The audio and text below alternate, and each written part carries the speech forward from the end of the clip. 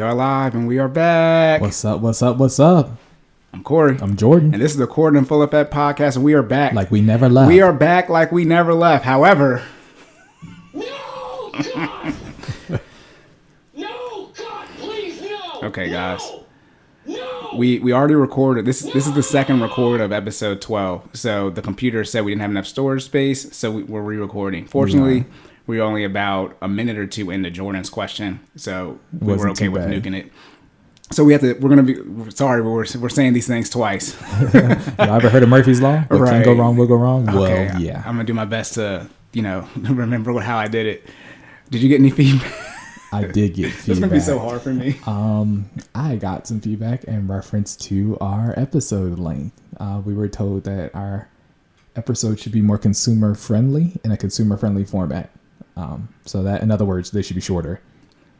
Right, and so for that, I already went off on y'all, so it's hard for me to do. It's okay, take two. Give me some more. So in short, boom, I always ask for the feedback. All right, see, I'm the core of every conversation, right? I'm Corey, so y'all feedback to Jordan was going to get back to me.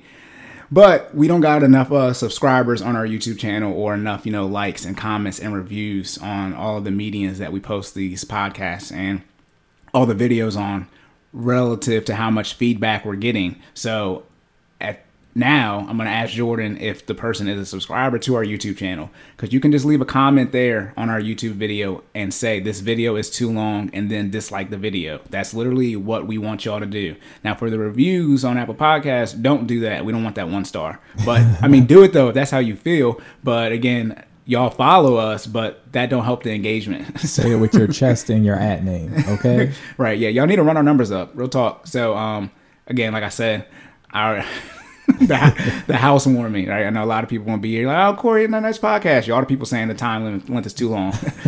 All right, so feedback, as we do our best to implement our feedback. So we will be reducing the length of the podcast. However, we don't intentionally try to make them go 2.5 hours. Episode 9, that was intentional. Episode 10, that recording, was an accident. Yeah, stuff was broken, so we didn't know. Episode 11, we just probably lost track of time. We're going to try to keep them at an hour and a half for this one and the next 2. And then we also discussed that we're going to decrease the frequency of how many days we're recording. So we're recording right now every Sunday. So for sustainability, it's been come to a decision that we're going to record every other week. But then I did not want to decrease how, make sure we're posting every week. I'm trying to remember what I said. Even though just say it. I know, so I'm stumbling though. I'm trying because I already said it. So I'm like, did I say this already? So we're gonna record every other week. In the episodes, we're gonna try to have them roughly a little, around an hour. We're gonna have 5 minutes of house cleaning and housekeeping and errors like we're doing now. 5 minutes for our outro and think piece, and then we'll have about 25 minutes of fitness questions and then 25 minutes of finance questions to keep it, roughly around an hour. I'll probably go over, but it's not gonna be an hour and 30. Probably be around that hour and 15 mark in total. But then what we're gonna do is we're gonna record 2 episodes in one day. So the first time we do this will be the first episode that is released in August. That's when we'll be changing over to the new format. So we'll record 1 episode. That'll be episode 15. And then we'll also record episode 16 that same day. So the one negative is for our guests, those of you that ask questions, your question may not be answered on the podcast that we immediate release. You may have to wait 14 days to get your question answered. However, if it's immediate, we can, obviously, we can answer on the podcast, but, answer it for you. If it's something, you can't wait a whole extra 7 days for. Our DMs are open. Yes, in real life. Yeah. You know what I'm saying? So, yep. So we'll do that for you guys. We will cut the episode length down so you guys can consume it more, but don't say, you guys aren't asking enough questions. Because I don't want to hear it. All right, next, my last housekeeping. I always say this. We have degrees in computer science, right? I am not in the financial professional field. But people still ask me, do I know someone in the finance industry? I'm like, no, because I'm a software developer. However, if you are a financial analyst or someone who is a financial analyst with around 1 to 2 years of experience and they know how to use Hyperion and Oracle, I don't know what Hyperion is. It's a Marvel character that's like Superman, but I don't know what the software is. I do know what Oracle is, right? The database. But if they know that, and they're a financial analyst, like I said, with 1 to 2 years of experience. I do have a job opportunity for you. It will likely be in the Hanover-ish region near Arundel Mills, for those of you who live in Maryland. I don't know much else. I don't know about the work from home, but it is for a very, very, very large company. So, you're going to need to come correct. And this is a very good connect of mine, because the person who asked me for this financial analyst position, they will be on the podcast, so you'll be really plugged in if you do know someone or you're a financial analyst yourself. And then last thing, I know I talk fast. This is my default talking speed. I really can't talk any slower without feeling condescending, or I have to think too much. Too much. So I will try to slow down for you guys, but I also don't want to keep talking like this, because that's how I slow down and talk, and that doesn't feel natural. Also, you have the option to adjust on Apple Podcasts. Yeah, slow just it like down. You can speed up the podcast, but you'll be slower. It's okay. They got to make a choice. Yeah, they got to pick one. And if you listen to me on fast, right? That's what. There was a way we could separate it, where there's Jordan normal speed and me slow down. That'd be great. Hey, change the speed as you listen. All right, just keep clicking back and forth. Right. So so those are my 2 air cleanups, and we're gonna do them faster this time since we already did them. The first one was like twice as long. So Jordan, here we go. Okay, so my air cleanup. Last episode I mentioned a whole bunch of measurements for fluid ounces, and long story short, I messed that all up, guys. I apologize, but I am here to correct it. So here's what's what. All right, a gallon is 128 fluid ounces. A half gallon is 64 fluid ounces. 1 quart is 32 fluid ounces. 1 pint is 16 fluid ounces, and 1 cup is 8 fluid ounces. All right. That being said, I know the fluid ounces. I don't know the names of the measurements, but you got them now. Okay. That being said, you need to drink about 64 fluid ounces. That is my recommendation. Okay. So you tell me what that is, but make sure it's in your cup daily. Drink water. Yes. Budget. Yeah. End of the episode. Let me say this. We're probably, depending, if it messes up again, this episode might just be botched. And that's why, if pretty much if Jordan's done, we're on finance questions. Sorry, I mean we'll record the end of it and release 2, but sorry if this episode is messed up. We're still working on storage space issues, which we should know, because I thought y'all was in the computer. Look how we be screwing ourselves. This will be episode 12.01 to 12.49, and then the second half. Yeah. So apologies now ahead of time, because we did deal with that issue. The last thing is for YouTube, the money intro song that we did for finances, we got flagged for that on episode 11. We didn't get flagged for it on episode 10. So if you hear a new money intro song, that's why. It's because we got flagged, and I don't want to deal with that. But Jordan can play his Rocky theme, which is the most notorious soundboard effect we have, because it's the Rocky theme. People like Rocky. So he can do that. Yeah, I assume that it's used so much that they just don't worry about it. Adrian. Yeah. So, but if you like the money intro song, it'll stay on we can keep it on the podcast, like the Apple Music, but we can't on the on YouTube. We can on YouTube. I might do that. It says we can't monetize the video, and we're not making the money anyway, so I might keep it on there until we actually come to that point. But so that's it for that. We saved 3 minutes because the last one was like 12 minutes. So again, sorry for this sounding weird, because we already did it, so it's unnatural for me. It's okay. We still live. All right. This is what the computer did. But by the way, y'all, we were recording, and then it just showed up. Pro Tools said we're not recording anymore, and our computer was like, Tactical nuke incoming!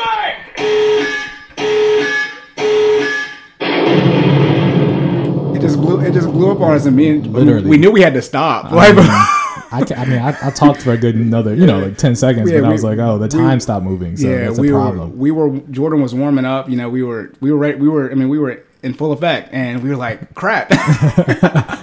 All right, so that's done. Again, hedged ourselves. If this is messed up, we'll just, re-record again. We're not going to do it 3-4 more times for an intro.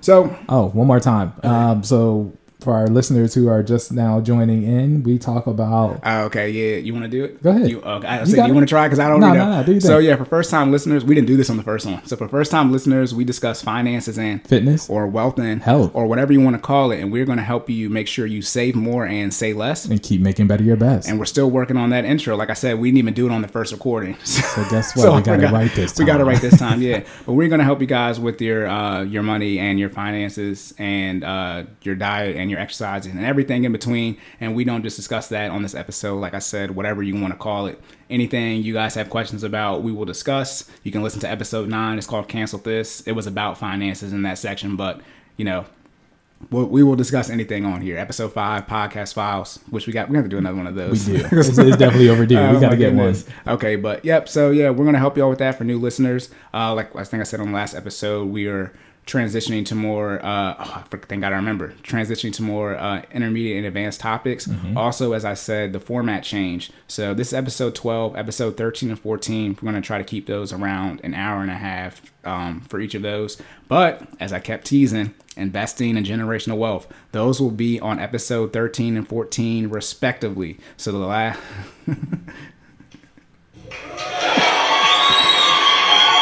You're welcome, audience. Oh my goodness. Yes. Look, I've been poking and prodding Corey to get them talk about investing for a long time. So it's you're welcome. Jordan has relinquished the fitness section. Well, Jordan, who does the fitness, has been told by people giving feedback that they can't wait for the finance part.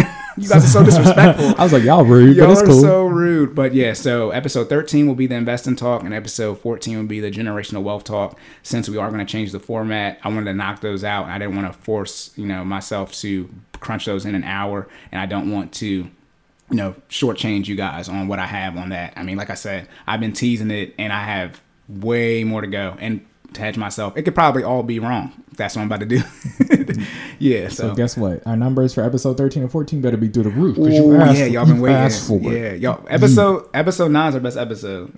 So that one's over 100. First one, and that was the cancel. That's what I'm saying. That's because it's antagonizing. It gets the people going. When I was doing open, now we're back in it because now we're not on track. So when I was doing open mics, which I need to get back to, pandemic, people loved disrespectful. They would love when I talked down on these bitches. They would love when I would do pieces that were essentially disrespectful. Like I had one that said a Y in your girl is silent, right? Y in your, so it'd be our girl. She let anybody fuck, lay the wood. We call her pussy Oak Land. We all up in your bay, okay? People would love when I do stuff like that. Jordan like, goddamn. No, but do I gotta go back and bleep those? No, we can keep it. I got the explicit tag. I'm just making sure. I know. Put it like this. You asked, can we start cussing? I'm just saying. That's more expertise we dropped in the first 11 episodes combined. Put it like this. You know me. All right, Corey's cussing. So I know, if anyone's going to say something bad, it's me. I mean, shrug it. Fuck it. Okay. Let's do it. Nah. We're not going to keep doing that. But I was just saying that because I was, first off, it's my lyrics. I'm not about that. I can't self-edit them because that's how I wrote them. But like I said, people love when I talk, I talk down about them in the open mic events versus, more positive things. So I guess that's why the Cancel This one has enough numbers. Because at the end of the day, I'm going to say what people are thinking. And that's why, again, the biggest thing you can have is respect. Childish Gambino said it best. It only takes a lot to make a dynasty crumble. That's why I catch feelings when these other dudes mumble.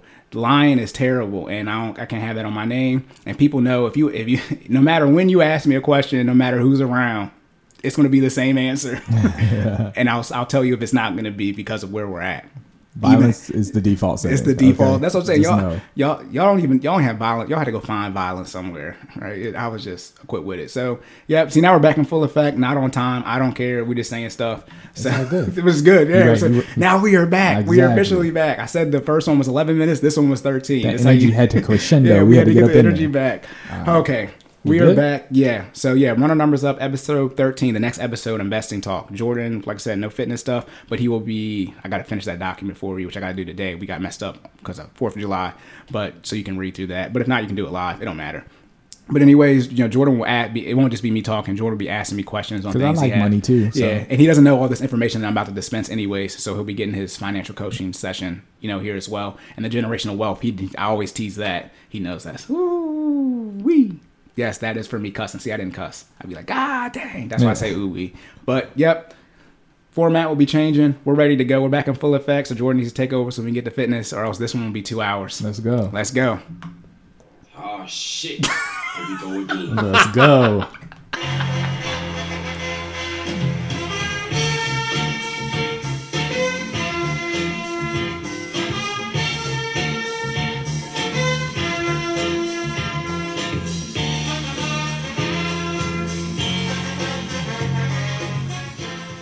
Let's go. We are in the fitness section. All right. So, first question. We were talking about about injuries, how professional athletes, the type of shape they have to be in and the recovery time for them. And then talking about the type of shape you need to be in as you're transitioning from a high school, college athlete to just, everyday fitness. So first question, how do you maintain the fitness level you need to be a non-athlete?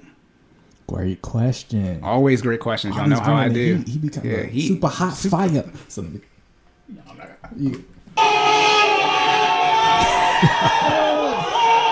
real quick before you go, I like how you did the CJ one because it was just like every time we met, that's what we should play when we're just on tangents. All right, here we go again. It fit. It was right there. You know what I'm saying? Okay. Lock in. So the question was how to maintain the fitness level you need as a non-athlete. So first, it's kind of like a two-part question. We got to talk about the differences in build between an athletic build and a fit build. So just for clarity, a fit build is what we call a non-athletic build, right? It is not an acronym, doesn't mean anything fancy. It's just fit, right? Okay.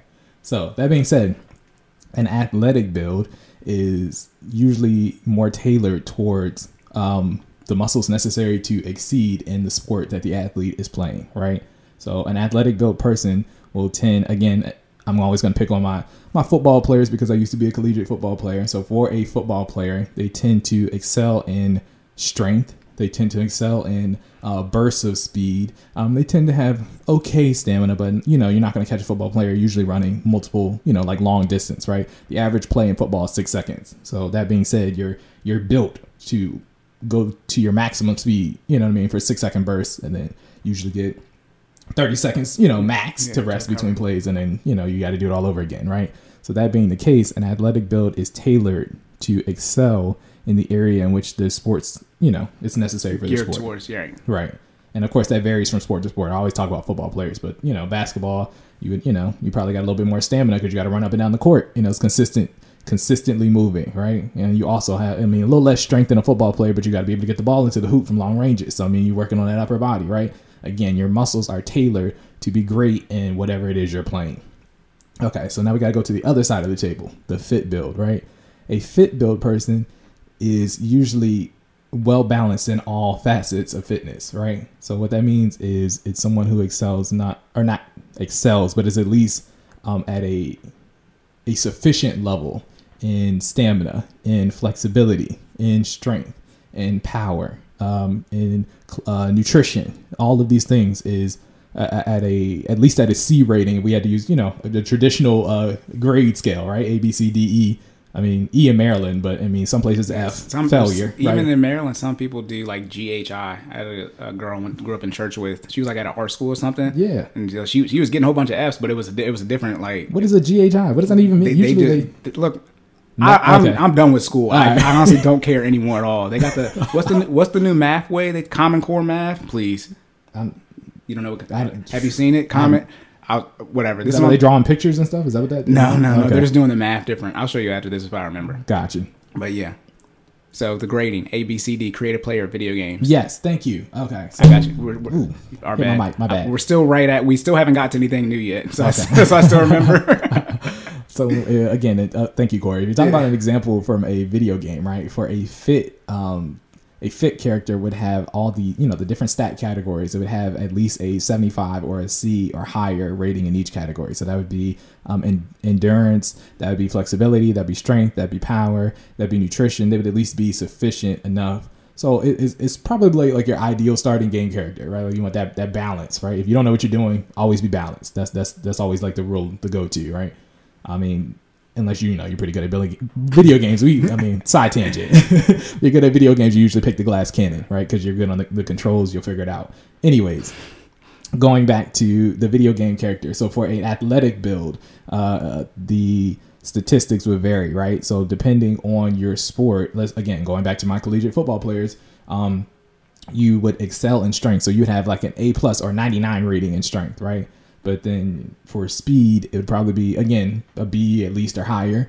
But then when you start going to stamina, it'd probably be a C or a D, you know what I mean? Because let's be honest, most collegiate football players are not out here running long distance. You're built for speed, which compared to all athletes, like all compared to all athletes, exactly, low stamina. Yes, good football stamina, right? But overall, lower stamina. Because I mean, let's be honest. I mean, if you put line up a football player next to a track and field runner or a soccer player, or somebody who cross country, literally, if you do this, right, you know what I mean, you're not going to beat that person in a mile plus, right? You got the 40, the sprints, right? You got the 100, 200, 400. There's I mean, you got the 40. Exactly. Anything less than a lap, you got a chance, right? Anything over that is in favor of the person with the higher stamina. Okay, so where y'all going? First down. Oh my goodness. Man. Yeah. But that being said, so the athletic build character is usually the statistics are favorable in whatever it is they need for that sport. So those are the two builds, right? I didn't talk about the minimum requirements that you need to have a fit build, right? So you have to meet the minimum requirements that is to be active, right? Which means you have to have 150 minutes of cardio a week. So on a 5-day week, that is 30 minutes. Okay. Yep. 30 minutes of cardio. How many times do we have to do this? Look, I always look at you for acknowledgement to make sure my math is correct. Look, if we both agree and get it wrong, then it's okay. Once we're gonna get an iPad or something, just have the calculator app up. Literally. I need our next guest needs to be Siri, like at this point. Oh man. Yes. So yeah, you need that 150 minutes a week, and then in addition, you need at least 2 strength or resistance training workouts, right? So that's your minimum requirement to be considered fit. Then in addition, you need to work on your flexibility. You want to incorporate some power in there. So again, you want to be well-rounded in all aspects of fitness, and that is how you have a fit build. The problem is, if you were an athlete or currently are an athlete, most people don't learn how to transition from excelling at their sport or working out to excel at their sport to a regular fit build or a non-athletic lifestyle, right? You're trained to do these workouts. Most people have been playing sports. It's not just, for a small period of time. Most of us has been playing sports at least 5+ years, right? Yeah, at minimum, right? I would say most people who play at a high school, college level, you probably play that sport at least 12 years is high school. Right. So exactly. 10 years plus, yeah. I was going to say, I say 5 for the people who... Yeah, people just got know, started late. But but because chances are... my whole life. I mean, literally, like, at the college level, you probably have to have a deep love for the game. You have to be good at it, right? Because colleges just don't... Let's be honest. Everybody don't get the chance to step on the court or the field or, get to play in that arena, right? That's the extra level. It's like, rec, everybody plays. I mean, depending on what it is, right? AAU, I mean, That's not rec. That's not rec. Okay, that's travel. My bad. That's travel, yeah.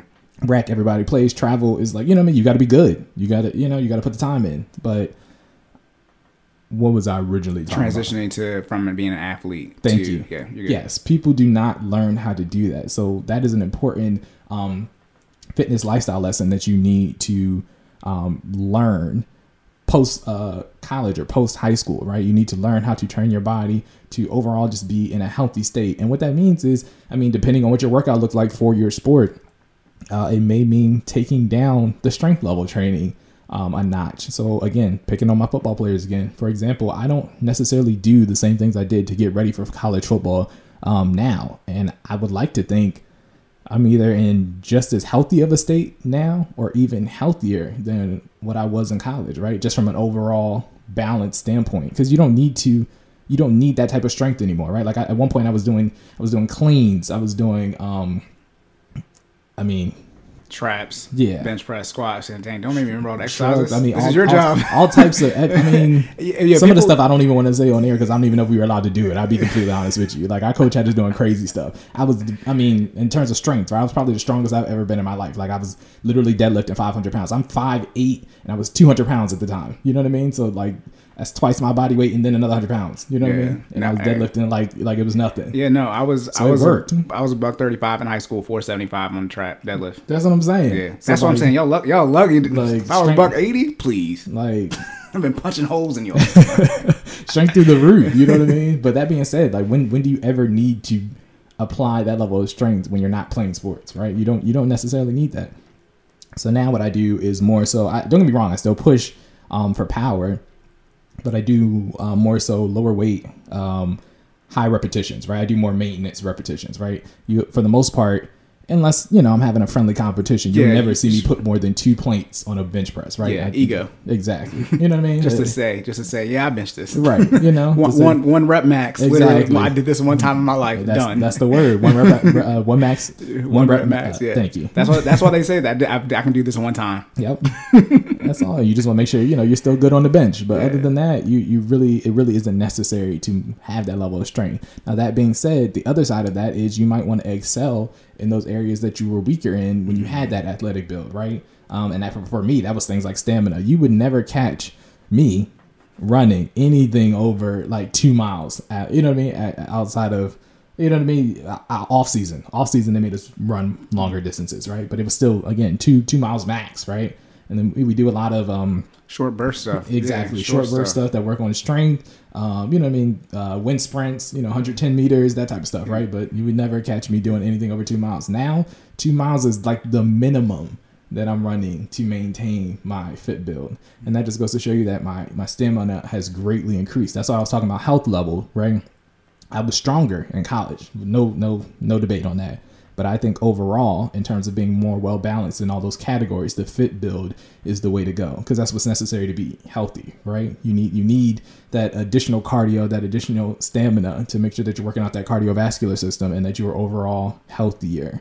Okay, it's not just the bursts are good, but the bursts are not what the bursts are not going to keep you here for a long time. That's the key, right? Yeah. I know we're here for a good time, but we're also trying to be here for a long time. Okay. Yeah. If you're a lineman, right? If you're a linebacker, but you only that 300 pounds for then. You need to drop that weight. Exactly. Right. But you obviously keep it when you're playing the sport. But when you transition out, you have to change the way you're exercising to lose that weight. Exactly. Yeah. And I just want to say, go ahead. And I was going to say, most linemen, if you look at your BMI, so we didn't talk about you're overweight, you're obese. Yeah, you're obese. So the body mass index, for people who don't know, is the scale in which you're determined by your gender, age, and height, that the amount that you should weigh. And right? Country. Yes, and country. Thank you. That is the amount that you should weigh. I guarantee you, for most athletic builds, do not fit within the healthy range for the BMI. When I was playing football, I think I was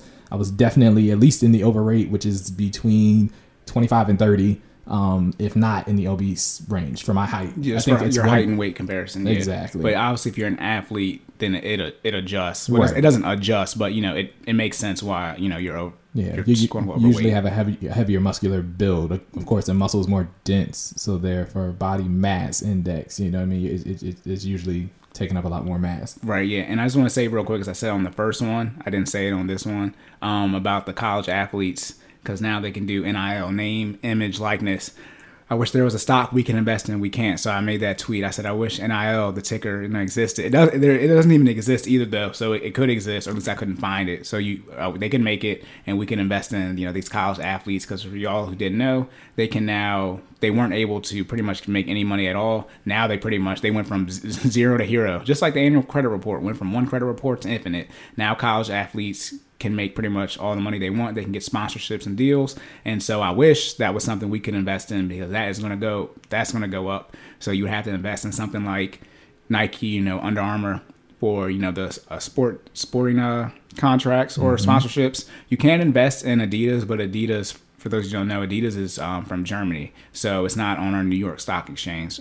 So there are ways to invest in it, but you can't just go and get it like you can Nike and Under Armour. So yeah, just if you want to look at some things that might be going up, any type of, really, see, athletes get any type of endorsements, right? Food and all of that. But exactly. There's a whole, they said, we just created a $1 billion market overnight. Yeah. So, if some things start going up, they said it's going to be different. They said the person, her thinking name is Olivia Dunn. She's a gymnast for LSU. Mm-hmm. She's the only person who has 1 million followers on TikTok and Instagram. She has 1 million on each. So, and that's how people get marketed to in our current society. So you might, it might be someone who you aren't expecting, but I would, like Zion, who's on the Pelicans now. But I would assume he would have made the most money his freshman year in college. I could imagine when Lonzo Ball was, if LaMelo would have went to, so all types of bread. Yeah, so be on the lookout for that. Like, it's not just going to be, sporting brands, but because I mentioned that first, I didn't want to forget. But yep, college athletes now can can make money. So look at some stocks now. They said, "Oh, we can get paid." Say that. Yeah, for though. No, never mind. I was going to say the consumer discretionary sector. You can ETF with that, but again, food companies aren't in there. So but be on the lookout for that. Yeah, I just want to say that so I didn't forget. No, good stuff. All right, so are you good for you to maintain your fitness level when you transition from an athlete to fit? Because it's not non-athlete, it's fit. Yes, thank you. Because we were talking here. I got a tangent. I will slow down now, China. This is for you, anyways. Because they were talking about simple IRA, which I'll now have to put probably on my investing list. So as you said, fit isn't an acronym. Simple IRA, it's an entire acronym. All of it. I was like, it's not even a word. That's why it's all caps. But yeah. Okay, I'll just say it now. Simple IRA is the same thing as a 401k. The only difference is that it's essentially cheaper for your employer to set up. Small businesses do it. And then the income cap is $13,500. How much you can put into it. Whereas a 401k, the cap is $19,500. Then the contribution limit is $3,000 for a simple IRA. Excuse me, the bump up when you turn 50. The catch up contribution is $3,000, and for a 401k it is $5,000. So that's the So a simple $6,000. IRA is a great value for a 1K. Got that? Yeah, when you look at it, on the IRS website, it pretty much is really just for your small businesses. It's just cheaper for your employer. But an IRA, I don't know what simple stands for. I think it's savings something Don't do it. something employee. You just said you don't know. Don't do it. And then that's too many letters to guess. And then IRA is individual retirement agreement. Some people think the A stands for account. It stands for agreement. But I'll put that I'll try to remember to put that on my investment list. Most people don't have a simple IRA. I'm at a small business too, but we have just a regular 401k. But simple IRA is pretty much just a watered down version of a 401k, and it's cheaper for your job to set up. So there's that. I just want to say that because you said fit, and I was like, man, because I was doing that research on Saturday. I was like, why did they make this? Why couldn't they just make a cheaper version for a 401k? Whatever. But overall, I'm gonna end that question real quick. But for longevity standpoint, you want that fit build. Okay, mm-hmm. that is the goal. Okay, you're picking which one's more important? Yes, you definitely want the fit build. Okay, you need the stamina, you need the endurance. Ultimately, cardiovascular health. Right, you got to work on the heart. You got to. Not saying that you don't do that when you're playing sports, but it's when you're more well balanced, right? You work on it a little bit more than burst sports or sports that target strength or prioritize strength over stamina, right? So that being the case, you want to make sure that you maintain that so you can be here for a long time. That's the goal. All righty. Is that all you have for that? Yes, sir. We're good to go. Right. I forgot this. Locked and loaded. All right. Second question. So what equipment can you purchase to help with your fitness journey? Man, there's a lot that you can purchase to help with 4 your bullets fitness. on here. Yeah, man. We got so those are different categories, all right? Jesus. So the 4 bullets consist of attire, workout equipment, nutrition tools, and things associated with recovery. I thought you meant a tire, like a wheel. I was like, I'm so stupid. Tire. I had to switch back. Like, why is that? Never mind.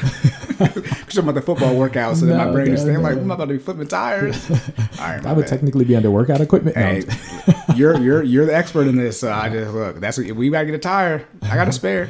In my trunk.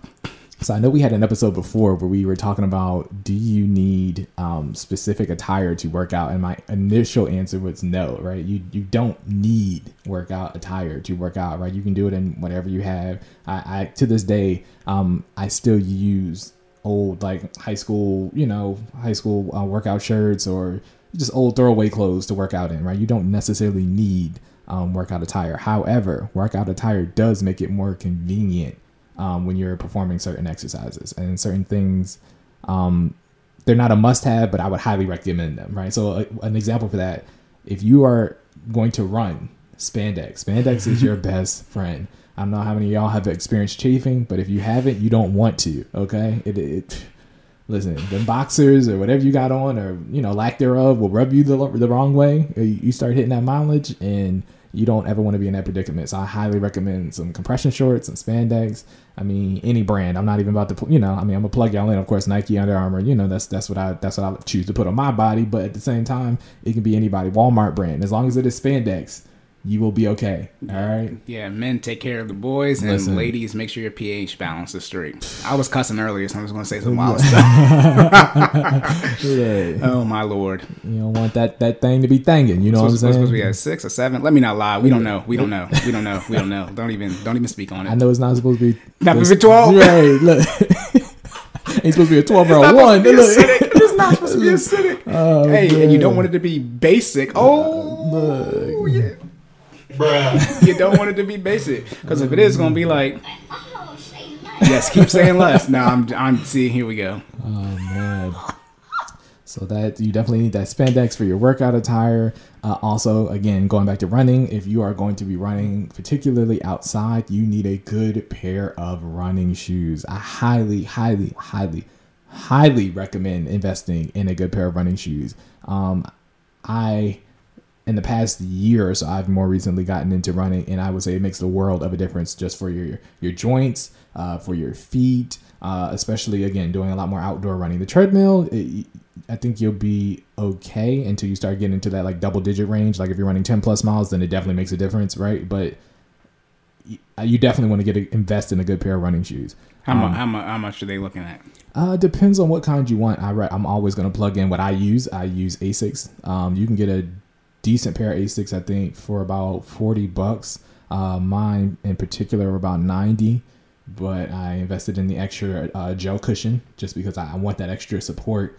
Again, I run a lot of hills around this neighborhood, so that being the case, I always opt for the additional cushion just because you need that for your joints. If you don't know, running has it's a high impact exercise. It has a huge impact on your ankles, your knees, everything. It's running on that concrete, the concrete is unforgiving. Unforgiving. So you got to get something to take care of your body, especially if you plan on doing it. We're talking about sustainable lifestyle habits, right? So you're not just running once and then you're never going to do it again. It's going to be something that you probably do multiple times a week, every week for as long as you're able to do it, right? Yeah. Hopefully with the pandemic ending and stuff, more schools are opening back up so you can get on the track, right? The main surface used for running. You can run obviously cross country, right? If you're somewhere where they have a cross country course at your high school, I know mine does.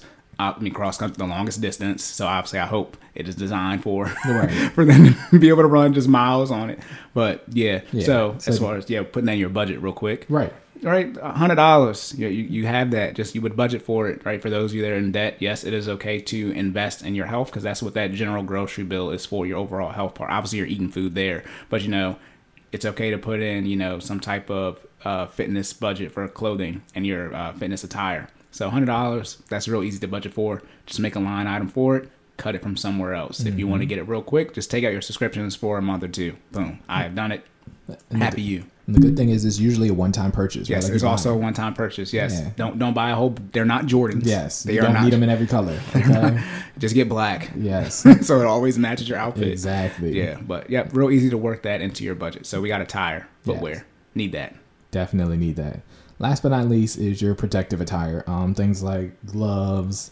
If you're going to get into strength training, you're going to develop calluses on your hand. It's just a matter of time. Okay. Especially if you fumble with a lot of dumbbells, a lot of free weights. Resistance bands aren't too bad. I don't use gloves at all. I'm just, thugging it with my hands. But I have used gloves in the past. When you start getting to those extreme weights, it's definitely not a bad thing to have gloves. And as well as there are assistive, well, I guess that would technically workout equipment. We'll wait till the next one for that. So that wraps up attire, right? You want to make sure you got your spandex, got your running shoes, got your gloves. There are also technically clothes that are supposed to be more breathable when you work out. For those who can't see me, I did air quotes. I don't necessarily. You don't know it works. You don't think it works. I mean, do you feel better when you work out in dry fit or in breathable, expandable clothes? I don't think it's necessary. It feels good, but I don't know if it feels better. But as far as taking the sweat off your body, it definitely does that. I don't know if it's more breathable. We're talking about like compare a Hanes t-shirt. Yeah. Oh yeah, definitely feel better. Definitely takes the sweat at least off. Put it like this: feel better. I'm exercising. I'm dying. Right. What does that mean? But as far as taking the sweat off my body, and my shirt is drenched, and as far as my back. Now it's not, compared to a Hanes t-shirt. And I'm saying this because everything I wear is dry fit because Gotcha. I I have got real on dry bad fit right now. Yeah, I have real bad back knee, so I have to keep the sweat. I have to keep the sweat off of my body. So I was talking about getting a shower right away. Like And so I think I'm just subjective to this in the sense that I sweat a lot anyway, so that doesn't really benefit. You know what I mean? Dry fits don't really benefit me. I will wear them, but it's like once that sweat gets going, it's one of those things like I have a delayed sweat, right? But once it starts going, you can't stop it. Yeah. And it doesn't matter what you have on; it's coming through all of that. Yeah, so, I don't sweat a lot like we were to measure it in fluid ounces, but I sweat. But I sweat easily, and so that sweat, and that it's nothing for me to get sweat on my body, Gotcha. and then so I need the material to get it off. Right. As far as breathable, and honestly, I don't know what that means because I breathe with my nose. Okay. Let me stop talking about my company Nike like this. I think what they mean by breathable is temperature regulation, Yeah. like your ability to disperse heat quickly. But it's like, if I'm talking working about- out, I'm already sweating. If I'm sweating, I'm hot. I You know mean, what I mean? once you Like, get to a point, it also depends if you're inside or outside, right? But you talking about like in gym, that's a regular, cotton t-shirt. yeah. I mean, we had gym uniforms, so, Yeah, so, we had to wear what they gave us. Right, Yeah. but yeah, so I mean, I would say it works from definitely a sweat standpoint. Breathable, I think that is more how your body is designed. Okay. But I think from a sweat standpoint, it does take the sweat off of your body for sure. Gotcha. So you heard it here, guys. Get you some dry fit. Yeah, that's all I'm saying. That's all I have. I spent some of my stimulus check money because I only wear Nike and their stuff is expensive. It's like $40 a shirt. Look, use the stimmy so you're not swimming in your sweat. All right. I can't believe you said that. Okay. All All right. so now Moving workout on to equipment. that second category. Yep. Workout Okay. equipment. So of course you got your workout equipment, right? And this is, it's self-explanatory. You need anything that you need to get a workout in. It would be considered workout equipment. Common workout equipment: dumbbells, resistance bands. Sometimes, if you're doing Olympic style lifts, you might maybe want like a belt. You want a weightlifting belt, right, to keep that core stable while you're lifting extreme weight. Straps if you're doing deadlifts. Some people get the straps to make sure to wrap around the weight while they're deadlifting. So all they got to do is focus on form. There's a variety of workout equipment. Get what works for you. I'm gonna say for at home workouts. Shout out to the Fit Fam. Always gonna plug you guys in. FinallyFit.live. Look, y'all working. Okay? We didn't even plug ourselves in the beginning. We'll do that at the end. It's all good. They should know where to find us by now. It's episode 12. Yeah. But yeah, the Fit Fam, what I'm going to say is for your in-home workouts, all you really need is some dumbbells. You need about 20 pounds or less collectively. We don't really use those as often, but I do recommend having some type of weight to push your muscles, and resistance bands. We use resistance bands literally every single workout, okay? And then other than that, all you need is you. You are a weight, okay? Literally body weight, you know what I'm saying? Like your weight. So bring that to class. So I definitely recommend those. Other workout equipment can vary depending on what style of workout you're doing, right? If you do a lot of CrossFit, you might get some tires in there. That's what Corey was talking about before, not a tire, but a tire. So usually, I don't know if you guys seen the oversized like tractor tires, but you'll see people like flipping those or hitting them with sledgehammers to do some type of strength training. So those are good to have. Sandbags, which are literally what they sound like. They're bags full of sand to be weighted, and people do a lot of plyometric exercises with those as well as strength training. You got to be careful with that type of stuff. You just want to make sure you don't, make sure if you're doing CrossFit, I'm assuming you have pretty decent form anyway, so you don't hurt yourself. Okay, CrossFit can be dangerous, but it does burn a lot of calories. Okay, so high risk, high reward situation. Be mindful of that. But again, equipment can change depending on your style of workout. If you do a lot of yoga, you'll need a yoga mat. What else am I missing, Corey? Just thinking out loud. I think I named a lot. You of can talk good about in-home gym, right? You need a bar. Yeah. Squat rack. Squat rack's the best thing because you can do bench, squat, and cleans in the squat rack, and pull-ups, which are the main weightlifting type exercises for strength. Absolutely. Get you a barbell. That's the bottom line up front. If you get you a barbell and get you some free weight, you can pretty much do anything. Yeah, anything you need to do, whether and target a lot of muscle groups. So barbell, dumbbell, resistance bands. Yeah, usually 45 pound. The bar is 45 pounds, and then you add weights onto that, and then you have to do that math. Yeah. That's the one math I can do well because I do it so damn much. Right, I'm good at those. 245, 135, right? I mean, exactly. Just keep rolling. Yeah, 225. I mean, there's nothing to do that, but yeah. I think that's it for budgeting, right? How do you work buying this stuff into your budget? I would say resistance bands, bang for your buck. Yes.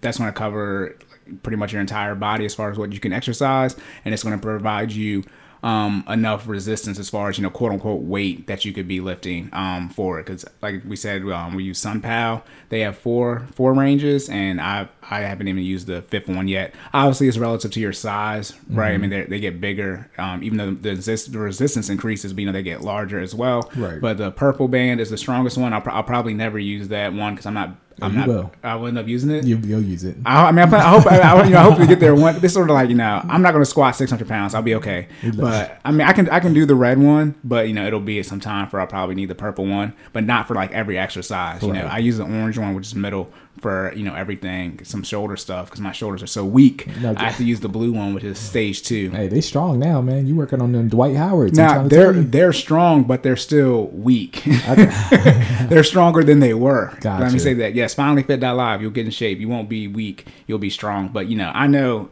my shoulders are the weakest for whatever reason. I don't know why. Look, there's side tangent. Corey hasn't seen his numbers yet, but his numbers went up from his assessment. He's been putting in work. Oh, I know. No, remember I got him copy pasted, so I know. Oh, okay. Yeah, remember I know. Got you. Yeah, he was putting in work, man. Yeah, the one thing with that, this is fitness related, but my I wasn't as tired. Like I might not have I just got over, but some endurance as far as right. I can, let's say my number was 30. Yeah. I was more comfortable doing 30 this time. Gotcha. I was like, okay, I can do 30 in this, in this set of time. Yeah. So that was the one thing I was noticing for our assessment last But you week. also know what that means?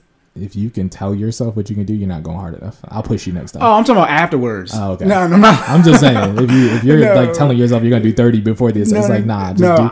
I literally go until I hear the word one. No. I'm talking about when I'm running my mile and Okay. it beeps half mile. I'm Yeah. like, okay, I'm not dead like I was yesterday. A week. Right. That's what I'm saying. No, I'm not okay, I can get to 30 this time. Not before. Oh no, see, look, you Okay. I don't Nah, be I'm setting just making myself sure. up. I was like, no. look, don't, because I know we Yeah. had a discussion about time before, and you were like, Nah, yeah, telling yeah. yourself you were, No, I cutting off at a certain time. That's Yeah. mental. Look, I you get to got it. I get to 32, 33, let's say. Okay. And then, but however, when I was doing, the previous assessment, when I was at 25, 26, Right. I was like, I barely got to 30. I got Whereas you. now, I barely got to 32, 33. So I Okay. was like, okay, yeah, I'm improving. Good stuff. Yeah, me, I barely speak in concise sentences.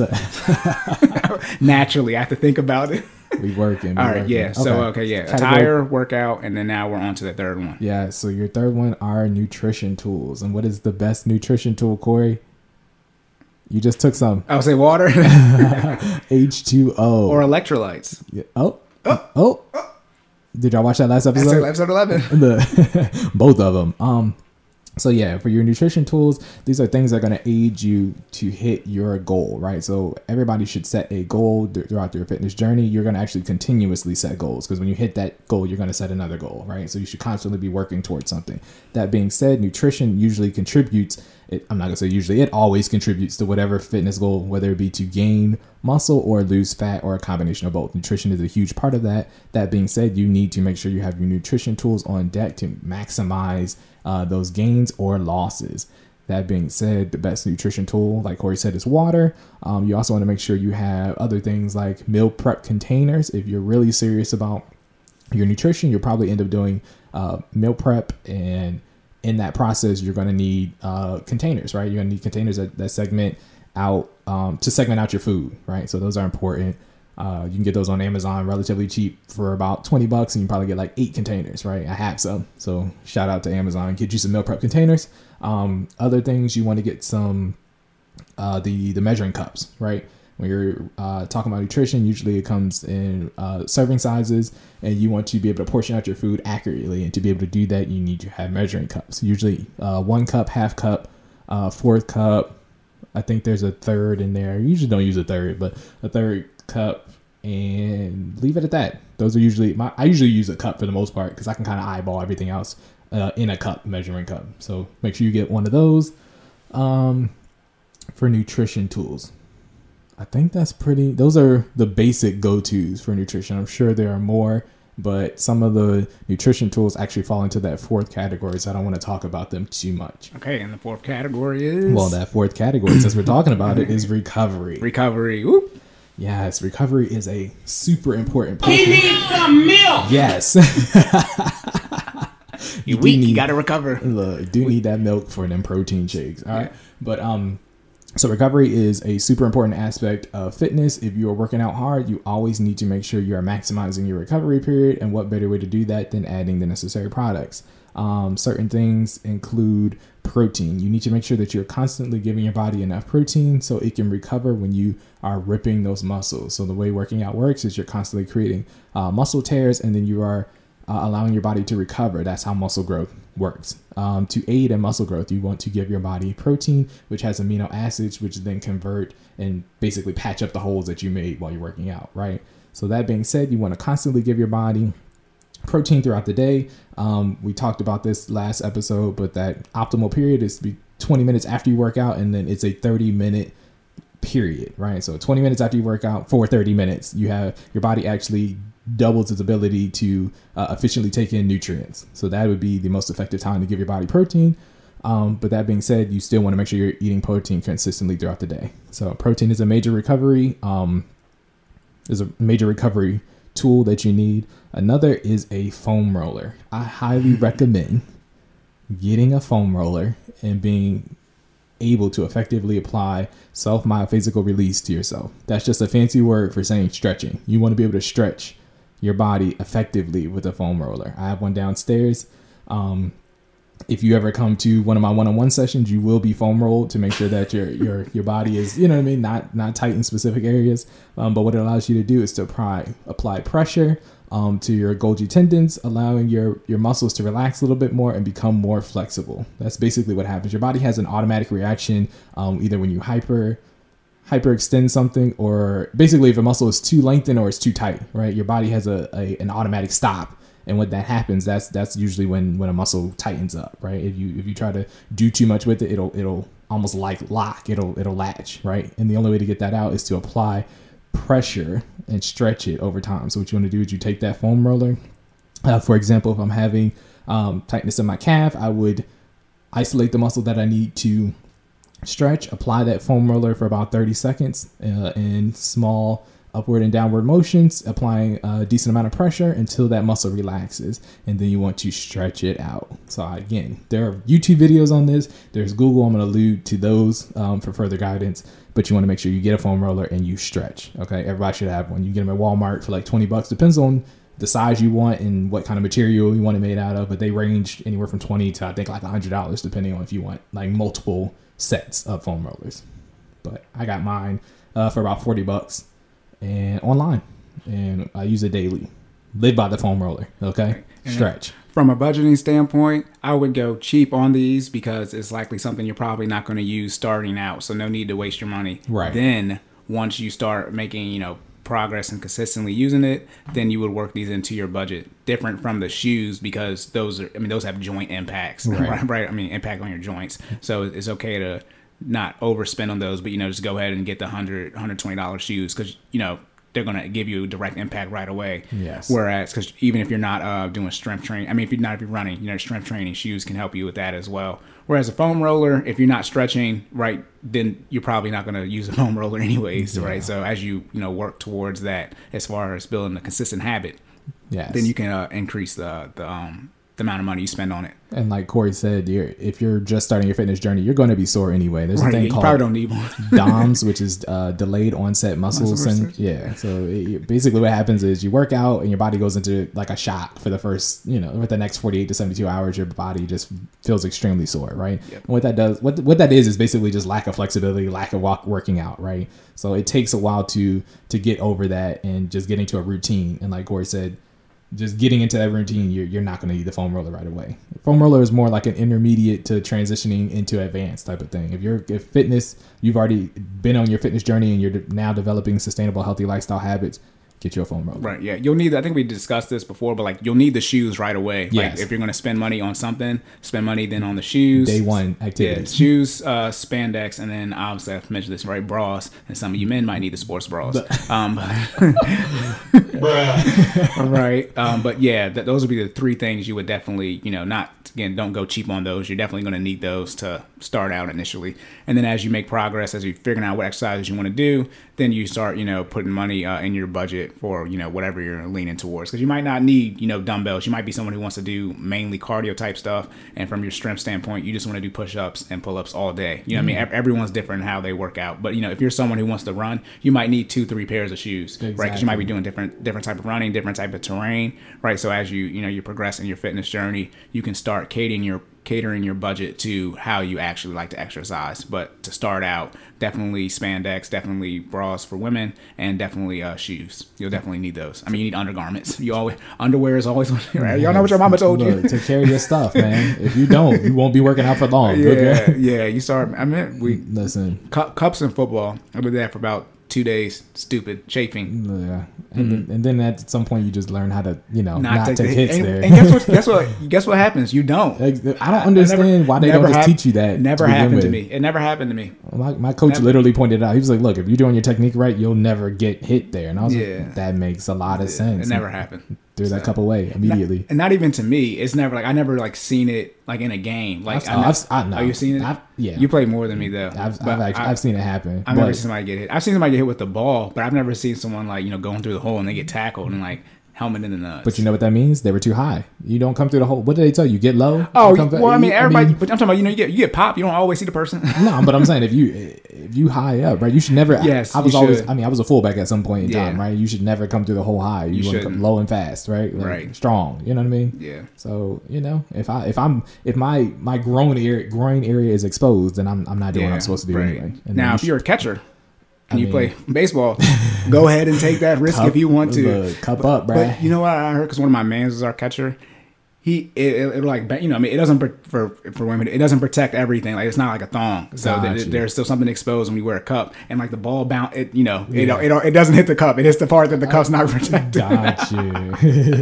Yeah, but yep. So that's what you need. Again, attire, right? Workout, nutrition, recovery. Yes, those are the 4 categories. Get a little bit of all that. Anything else for that? No, sir. I think we're good unless you got something new. Nope. All right. So we're done. See, 2 questions this time. So we're working on, managing the time. So the finance section is going to be one general thing. You ready? Yeah. Let's do it. Here comes the money. Here we go. Money talk. Here comes the money. Money, money, money.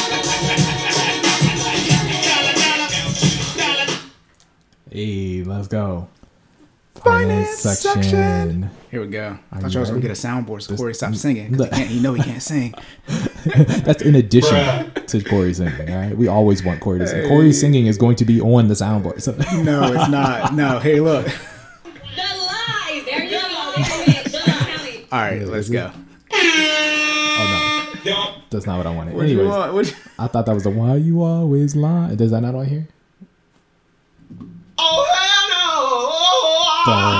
That's my answer to your question. I think we got to put it on here. It's all good. We can make. I saw one podcast I was watching. They literally just make use of the other. They just make another profile. So they can. Yeah. So we probably just do that.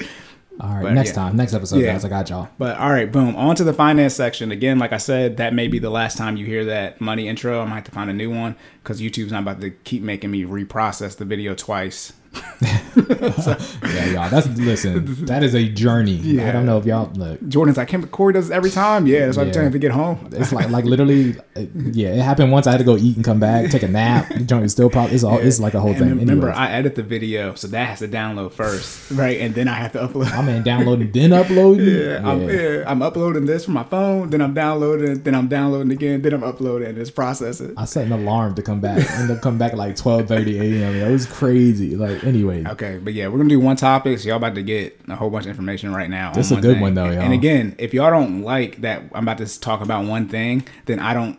Listen. I'm not about to record 3 episodes in one day. This is a good one. You need to give and take. Yeah, this is a good one. We always delay this topic. All right. So here we go. Yep. Okay. One and only question. We are going to talk about joint finances. No. Let's go. Cancel this. I'm gonna name part 2. So the question reads, when is the right time to have joint accounts? And in parentheses, it is referring to a girlfriend or a wife. Okay. So, different level. I guess at what point in the relationship is it the right time to have joint accounts? So that's the first question. The follow-up is, should all your money go into the joint account? And if not, what is your recommendation for contributions? Okay. And then you want me to sort of work in the second part here? Or Yes, do you sir. All right. So you want to read It it? doesn't. Yeah, you can read Okay. So working in, while answering that question, Corey is going to work in banking and financing. Okay. it. Yeah, bank. Yeah, For joint accounts. Yeah, banking and finance and accounts in general, right? Because we're talking about a bank account, right? So let's talk about opening a bank account. So to open a bank account, well, here, remember, there's a difference between banks and credit unions. I usually correct people like. What? Go ahead. No, I was going to say, what is that? Because we need to know. Please. Yeah, right. Because people will get mad, and I was like, no, I work at a credit union, and it's just like, you know, I'm not. You're a software developer. No, I use Python. Do not put me in with these Java people, because you will. I know you're laughing because you know hit you at your core. Go ahead and bring. I mean, I know some Java, but you know, Right. I React, Java. I know JavaScript. Now you're laughing. People are like, what? Yeah, no, Jordan's a Listen, nerd. Oh, we're nerding out right now. It's all but good. I'm saying that to say there's a difference between working at a bank and a credit union. Let me say the first difference between a bank and a credit union. At a bank, you are a customer. Okay. At a credit union, you are a member. So essentially, anyone can open up a bank account at a bank, right? But at a credit union, you are a member, so still view it as a bank account, right? Same word essentially. But since you're a member, to open up an account at a credit union, you have to be in the field of membership to open up an account there. Okay, Now, as okay. time has progressed, credit, they compete with banks, right? And obviously other credit unions. So some of them have been more lenient on their field of membership. So the main financial institution I use is Tower Federal Credit Union. They're located only in Maryland. They were started by the agency, National Security Agency, NSA. And so pretty much you had to, work at the agency. I can say all this stuff is on Wikipedia, thank God. But I hope it's still there. Look. Anyways, you would have to work at the Big brother, if you're listening, please don't shut us Hey, down. Thank you. I'm pretty sure I read this on the internet on Wikipedia, but you have to work. That's the main field of membership, or the main one is family member. At something like Navy Federal Credit Union, initially I believe you had to be in the Navy. That was it. None of the other branches of the service, military. Then they obviously opened that up, and again, you can be, if your dad's in the Navy, you can get an account there too. Not because you're in the Navy, but because your dad has an account there. Yeah. So that's the field of membership. You are a dependent of someone who's in the service. Yeah, and that's what I always recommend. The main one I recommend is Navy because they're everywhere. They're, like I said, Tower's just in Maryland. A lot of people use, big banks because if you leave the state, you want to still have access to your money, right? ATM fees, things of that nature. So that's why a lot of people go with banks. But I always say if you can get into Navy, go ahead and get in there. And again, field of membership. They have the right to change that whenever they want to. They can also have it set up based off of your job, who your employer is. You can get in there. They could have it set up based off of where you live. Again, this is a business. So, if they're not, if they get money because they have, people who have accounts there. And if they're struggling to get, their accounts increased, they're probably going to find a way to increase their field of membership. That's why I was talking about Tower, because a lot of people ask me how to get in there. They have it. I think now you can just donate like $50 to like some, program, some charity, and then you get an account. Normally it's $5 to open up an account at a credit union. And that essentially is stocks, equity, your shareholder, right? Or like I said, you're a member, so you can vote for the board of directors when you're at a credit union. Not all of them, because I do not know every single credit union, but at most of them, that's how it works. Let me cover myself, right? This is for the majority, for you jerks out there who be like, oh. All right, then for banks, like I said, you're a customer. So like I said, at credit unions, they're more user friendly. So like I said, you only need that $5 minimum in there for your savings account. However, like at a bank, which I don't have experience at, because I only have an account at Ally, which I use is for just emergency fund. But at somewhere like Bank of America, Wells Fargo, you usually have to keep hundreds of dollars in your account, compared to that $5 minimum. Ally doesn't have any physical locations. No, I was on double back. Ally is an online bank, and so usually with that benefit for that, since they're online, that means they have no physical locations or brick and mortar, so they usually offer a higher interest rate on their savings account.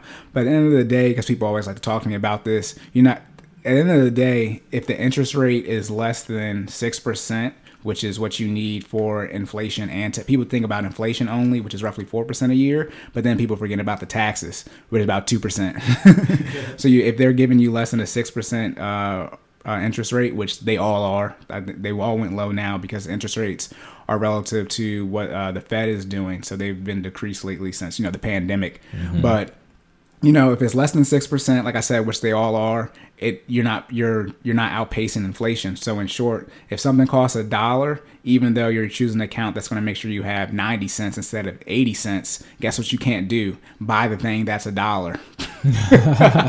Now, obviously, inflation doesn't work directly that way, right? You lose a little bit, but that's something that was $1 this year. Next year, it's going to be $1.10, and now you're choosing the bank account that makes sure you have $1.05 instead of $1.02. But you still can't buy something that's $1.10 because you don't have $1.10. So don't go too crazy about those interest rates. At the end of the day, your emergency fund, your savings, that's just that. Your emergency fund and your savings is not an investment. You use investments to get investment growth. There you go. Right. So then that's how you open up a bank account or an account at a credit union. It's usually called a savings account, a share savings. It's all different as far as, again, these are products that these financial institutions sell.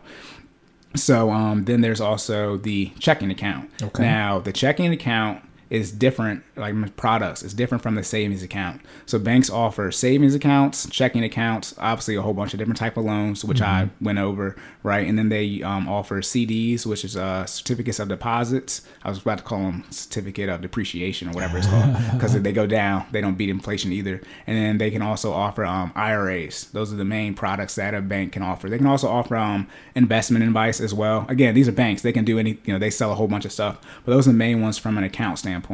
Now, the people need to understand there's a difference between a savings account and a checking account. And then I mentioned, I believe, last episode about sinking funds.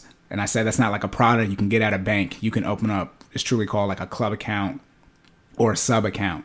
Now, each financial institution is different. You might have multiple account numbers, which I think banks usually do, or you might have one account number and then you have sub accounts underneath that. So let's say your account number is 1 million. So I don't accidentally say somebody's account number that where I worked at. Let's say because they're not there yet. Let's say your account number is 1 million, right?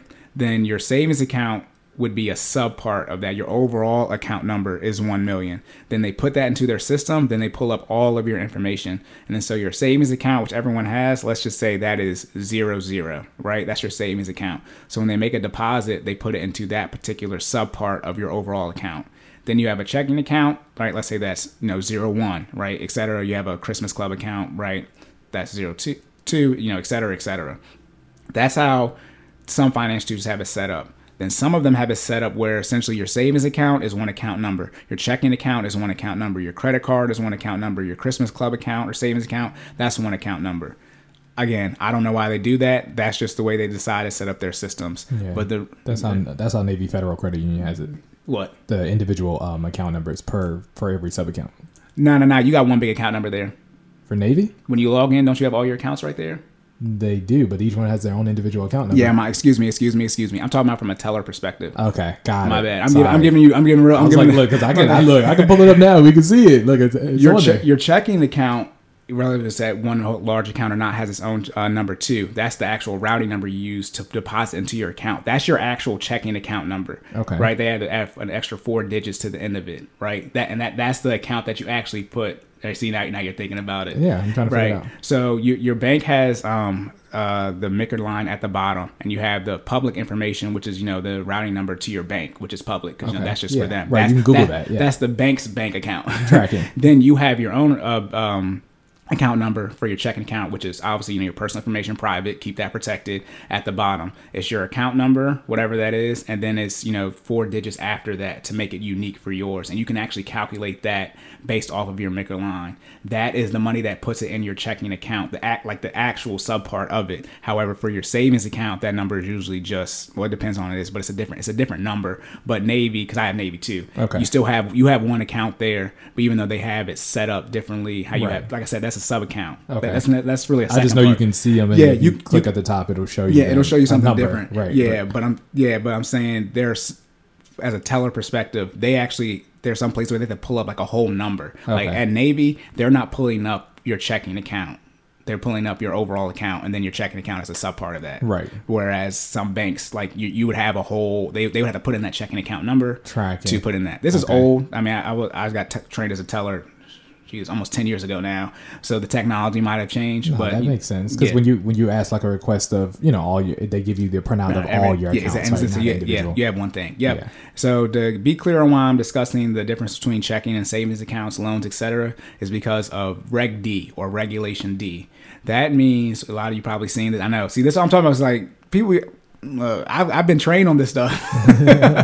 It's been a long ago. My memory might be a little atrophied. But Regulation D. So a lot of you probably made a transfer on your app, and you see it says you got 1 of 6 remaining, 2 of 6 remaining, right? Right. That is Regulation D. That is a law that says your financial institution is required to give you 6 free transfers from a savings account to a non-loan. So if you transfer from your savings to pay your credit card or your mortgage or your car loan, that does not count as a Reg D. But if you transfer anywhere else from a savings account and pretty much it's an unauthorized transaction, so something that doesn't involve your signature. So when you go to the bank, that's actually you. That doesn't count as it. But when you use your app, if you do this, what a lot of people get caught up on, Overdrafts are counter your Regulation D, your 6 free ones that you get. So let's say you do 6 transfers through your phone, right? For whatever reason from your savings account. Then you go somewhere and you overdraft. It's not going to pull the money from it. Let's say your savings is the overdraft part for your checking. Mm-hmm. It can't pull the money because now you don't have any more Reg D transfers. Wow.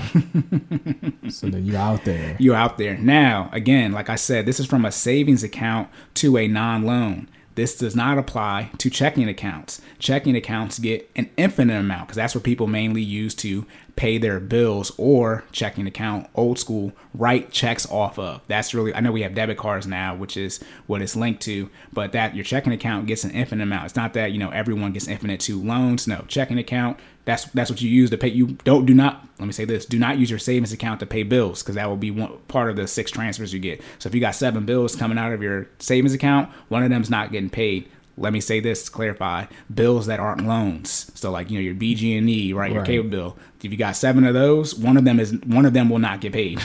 And that's why I was talking about the routing information for your checking account. Right. Like you actually so they pull directly from database. So they pull directly from there, like that particular part of the table in the database. That's why the routing and the account number is on the check, right? Right, exactly. Yeah. And now you can have Money Market as a savings account as well. That again, I'm talking about products now: savings account, checking, Money Market. These are just products the bank use. I bet half of y'all didn't even know banks had products. I didn't look. That blew my mind when he told me that. Yeah, I do my best to sort of explain it from like how both sides, how you understand it as a customer or a member, and then me actually being in the banking industry, so you can sort of see how things are being marketed to you and how to help you in your conversations when you're dealing with it's like products. I was like, Brad, the fuck? Yeah, I got accounts. Look at the product. Well, because I'll do this next episode for the investing talk, but the confusion on you're trying to open up an account at a brokerage and they have all these different products they're offering you. It's like, which one do I get? And it's like, oh, I forgot. Y'all don't know. y'all don't know. They're not saying anything. When you open up an account, there's 2 things. There's one thing you need to look for. If it's a bank account, you need to see the FDIC, which means they're going to insure $250,000 for your entire account, not just one, like a savings or checking. It's the entire one. So you can't have $250K in your savings and checking. That's $500K. Gotcha. Nope, only half of that's insured. And for credit unions, it's NCUA. Same thing, just different one for a credit union, $250K. Now, joint bank accounts, which I'm going to get to, your spouse, you can each have $250K, right? Because they're separate entire accounts. Now, if somebody is joint on it, it's still one. So, like I said, that whole, that's what I'm talking about, the number, that whole big number, that's essentially what's being insured. So you put $250, in your account, and then $250 in your spouse's account, and you'll have your $500,000 insured. That's why people say they would open up another bank account if they have over $250K in liquid cash, so they can actually have it insured. So I think I just learned something. So let me ask you this, right? So is having an account and adding a spouse to that account different from that's joint accounts. Oh God. No. Wait, so those they are or not? My bad. Are they different? Yeah. No. You no benefit. Okay. Yeah, you still get the $250 cap limit. The account has not changed. Okay, so they are 2 different things. What are 2 different things? Let me get the whole question. So if I open an account, right, and then I, let's say that's before marriage, right, and then we get married, and then I add my spouse to that account, is that a joint account, or did I just add my spouse to my already existing account, and so I'm limited to that $250K? Yes to both. So I know. This is why we have the joint accounts. I haven't got there yet. Okay. Let's say your account number is 1 million, right? And you're single. Right. Okay. That account is insured for $250,000 no matter how many sub accounts you open underneath it. Okay. Then you go and get married and you add your wife to that 1 million account number, Okay. right? Right. Now that account is still insured for $250,000 and now you have a joint account. However, joint accounts are different based off the financial institution. You remember we were talking about you getting the balance printouts. Right. To get a balance printout, it depends on the financial institution and their policies, but usually you have to be on the quote unquote sub account. So you have savings, right, checking, loan, etc. Usually you have to be on each of those to get those printout from a teller perspective. Right. However, the catch is that the savings account, that if you're on that, you can get a full balance printout because that's who gets it, gets it mailed to them. Right. So that override, it's like the parent part. It overrides that. So if I'm on the savings account, I'm able, usually again depends on the financial institution, I'm able to get a full balance statement of the entire account. So when I'm doing teller transactions, they say when somebody wants a balance inquiry and they're not the primary owner of the account, just check to see if they're on the savings. If they are, we technically as tellers we're not supposed to print out the balance. We're supposed to blank it out. However, they can go to the front desk and ask for a full balance printout, and as long as on the savings, they get the whole thing. That's a little loophole in it. And again, that depends on the financial institution. Real quick, PFI, primary financial institution. Yep. I recommend your PFI be a credit union, and I recommend Navy if you can get in there. And then so no sponsorship though. Like I think I have to say that, but yeah. So that's how you set up the accounts, right? So for the Reg Ds, here goes a trick. Okay. It's per account, not total. So you get 6 transfers per account that you have. So your savings account, right? So you have a savings. Let's say you have a Christmas account, right? Let's say sinking funds, right? To make it easier for people to understand. So then let's say you have 3 other sinking funds. So you have a savings, you have a sinking fund for birthdays, you have a sinking fund for vacation, and you have a sinking fund for car maintenance. That is a total. That's 4 different accounts. That's a total of 24 transfers, 6 times 4 that you actually get. Each of those get 6. Gotcha. Okay. So what does that mean you do? Don't do this. Do not do this. But I'm giving you don't manage your money this way. Right. But let's say for whatever reason you have $10,000 all in your savings, right? And you're at 5 out of 6 and you need to make a transfer. Right, one would say put in your checking account, but I'm saying that's what you devil's do. advocate. Let's say you got 5 out of 6 and you have $10,000 left. Take that $10,000 and disperse it into another account that still has the 6 transfers. Do not do that, but that's I'm just using that to show you how you can get more transfers. It's per account. And again, that depends on financial institution. I can't speak for everybody. Or be an adult and use your checking account like you're supposed to. Yeah, don't budget Stop that. playing with your savings. Yeah, grow up. Don't okay? budget that way. And again, you get these 6 transfers for free by law. Again, it's called Reg D, Regulation D. However, some financial institutions say, we give you unlimited or we'll give you 10, but the first 6 are free, and then 7 plus have a fee attached to them. Or they might give you more than that for free. They might give you 10 for free, but just know by law, those 4 extra they're giving to you, they can take them away because they only require by law to give you 6. Gotcha. Yep. So that's how you set up your accounts. Then a checking account, again, that's usually where you would deposit your checks. We already went over the routing number, the MICR line. Sinking funds, we already went over sinking funds. Again, if you're someone who likes to, put $100 away for your car maintenance every month, then you would open a sinking fund. I am King Sink. Right. They would call those club accounts, sub accounts. I mean, it's a savings account. The issue is you don't call it a savings account because in the system you can't have 2 savings accounts as far as the names. That's why it's different. But that's why I went so in depth on the Reg D. It's a savings account. You have a savings account, a checking account, or a loan, or a CD, or an IRA. That's it. The club accounts or sinking funds fall under the savings account. Again, banking, products, selling, marketing. Gotcha. So a money market is a product. A money market as well. That's savings account. Okay. And the money market is used to usually get you in, again, product selling. We got a higher interest rate than the savings account, but usually it has a higher threshold. You have to have $2,500 at least in there to get that higher interest rate that they offer. And if it's less than $2,500, then you're back to whatever the savings interest rate is. Checking account interest rate is usually the lowest. Money market, real quick, you can get checks for your money market. Mm-hmm. Again, checks though, that would be considered for a money market part of your Reg D. So you can only write 6 checks a month if you're going to use that. And then included with your transfers, obviously, as well. It's all inclusive. So if you do have checks for a money market, I wouldn't, again, it's depend on the older people, that's how they manage their money. But if you have, a money market account, and you have checks for it, just transfer the money to your check and then write a check. That's why they call it the checking account. Right. It's in the name, guys. Some stuff they did good on. Okay. All right. So then I did savings accounts, checking accounts, right? Opening those. Now we're going to get to IRAs. I would not recommend you open up an IRA at a bank. That's usually because you don't have access to the entire stock market, so your returns are trash. Again, I understand people trying to get started with investing. No, we're not going to catch up black people. We have to invest the real way. Just start investing for real. Vanguard, Fidelity, E-Trade, Charles Schwab. Get a real one. DCA, dollar cost average, start putting, $100 in there. Put some real money in there so you can get that investing. We were talking about Acorns on Saturday in our investment meeting. You're not going to make no money investing 25 cents. This is not that you cannot do that. You'll make money. You'll make money, but you won't have no money. Right. So yeah, I would not recommend open up an IRA at a bank. CDs, certificates of deposits. They don't give you no money either. Yeah. The way CDs work, essentially they're saying, hey, we're going to give you 2% if you leave this money in here for a certain time length. It can be 1 year, 2 year, 3 year, 4, 5, whatever.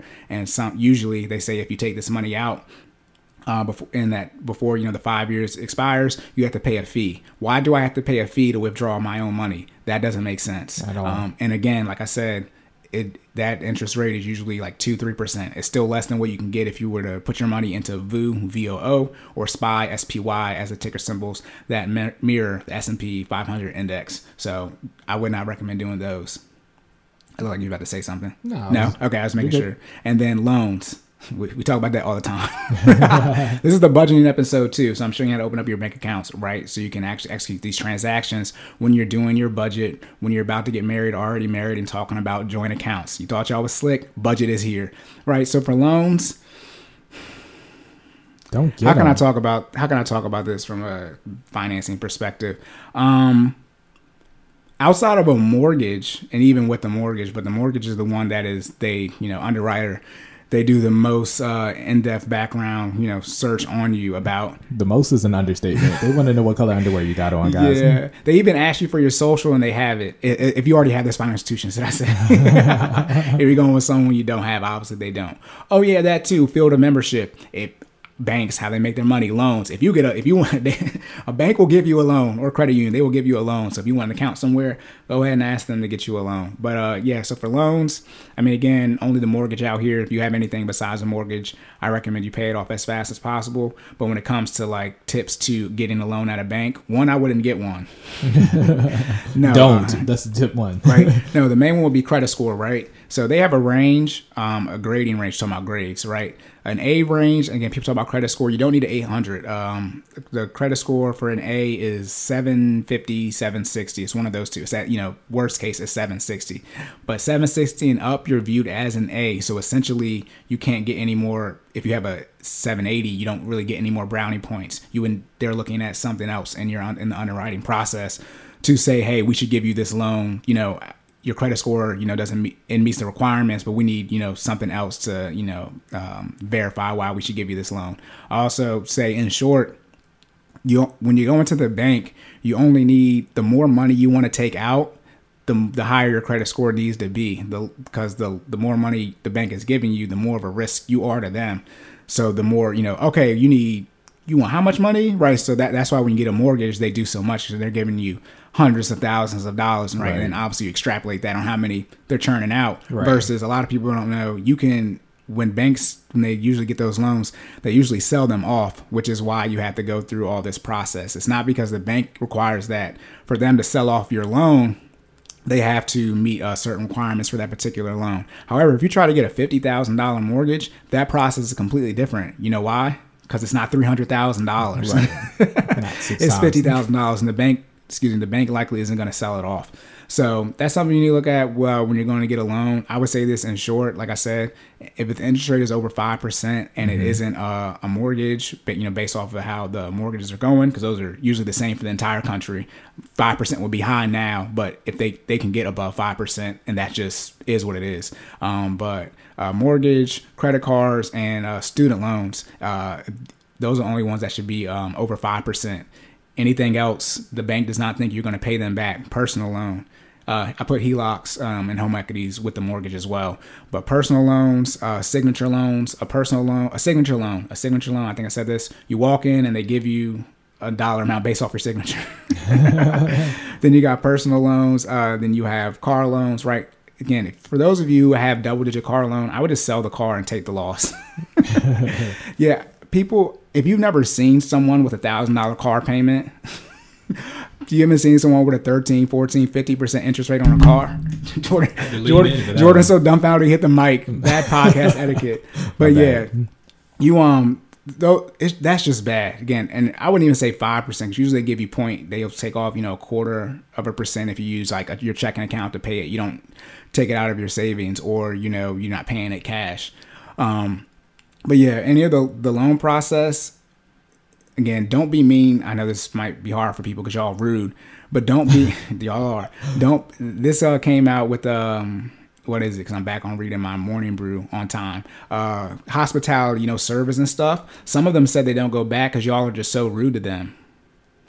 And y'all be talking about y'all be talking about they be getting underpaid, but then y'all don't tip well. Anyways, so when you're going to get the crap, what was I saying? You're going to get the loan. Mm-hmm. Dang, what was I saying? Some of them don't go back because you're rude to them. Oh yeah. Don't be rude to the bankers, right? How did I forget that? Because I was just saying. Got you, bro. That's what I'm Yeah, here for. don't be rude to them. We locked and loaded synergy. Yeah, I was helping you out too. So thanks. It's easier when you're not talking. Yeah, don't be mean to them. I would make this joke, and this is a joke. I never did this. Do not try to sue me. This was a joke. But I would always say, Did he mention this was a joke? I would tell my bosses this, but again, it was a joke. But I would tell people, people be mean to me as a teller. I can take all of the money out of your account literally in 30 seconds. All of it. Gone. And I would do it on something like Saturday where we have the July 4th weekend coming up and you can't get your money back till Tuesday.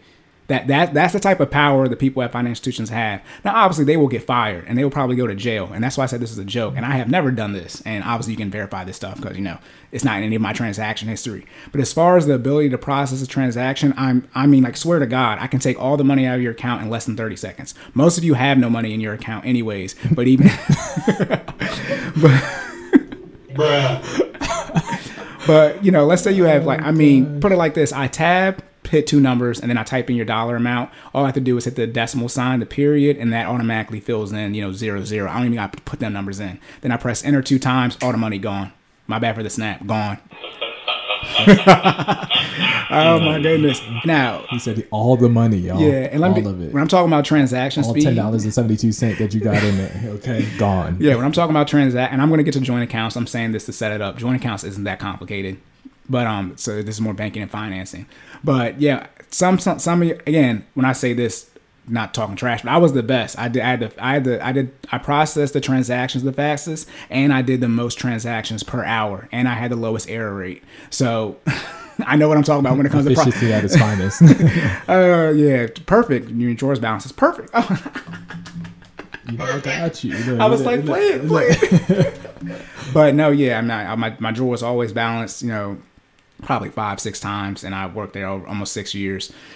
So yeah, I know what I'm talking about when it comes to processing transactions, and I'd be real stressed out when people are doing my transactions and it's taking all day because I'm like, I know it doesn't take this long because I used to do it when I'm going to my PFI. Obviously, when I go to Navy, I didn't work there, so I don't know, what their system is like, but I know it doesn't take that long because it can't. I only have 3 accounts with them, so I know what they're looking at. But yeah, be nice to the people at your financial institution. You will be surprised how many times your loan got approved because a human straight up said yes and override,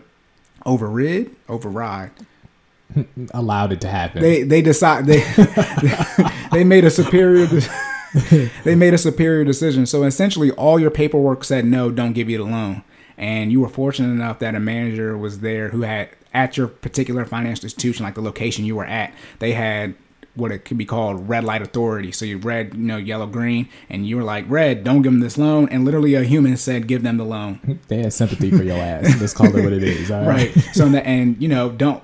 And I mean, I did do this, which I can do. For some people, we were allowed to, not people, but you could go against the procedures to offer better service, right? Because that's the main thing. But some people are going to be rude.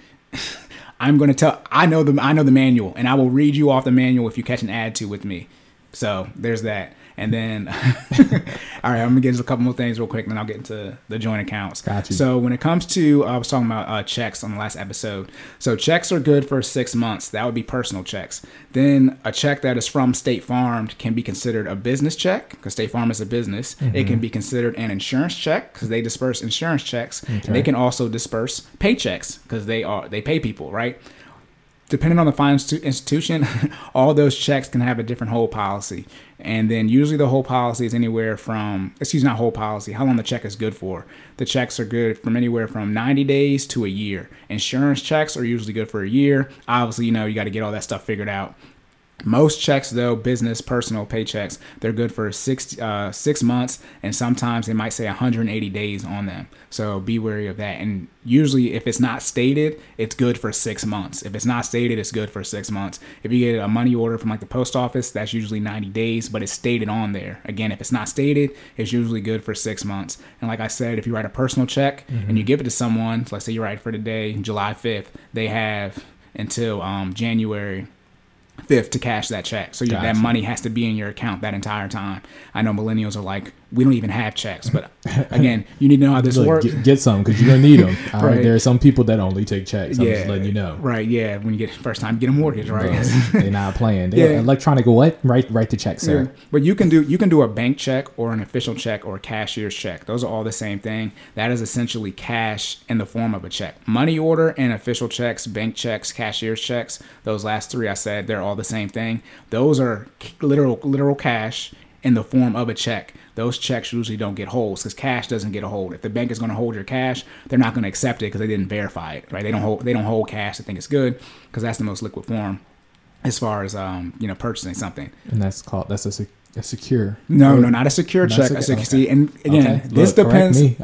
This depends on the financial institution. So a bank check, a cashier's check, and an official check, those are usually all the same thing. That is literally, instead of you withdrawing $500, they took that $500 and made it into a check. Okay. So they already verified that the funds were in your accounts. That's why it's an official check, right? When you write a personal check for $500, it hasn't been verified that the money's in that account yet. Okay. Then we're talking about a secure check. Right. That's a personal check where the bank is saying the money is in the account, and that usually comes with a fee, but you're better off just getting a bank check for that. However, depending who you're paying, they might want a personal check, because when you get a cashier's check, it's technically not drawn off of your account. The money is withdrawn from your account, but it's a bank check, so it has the bank's information.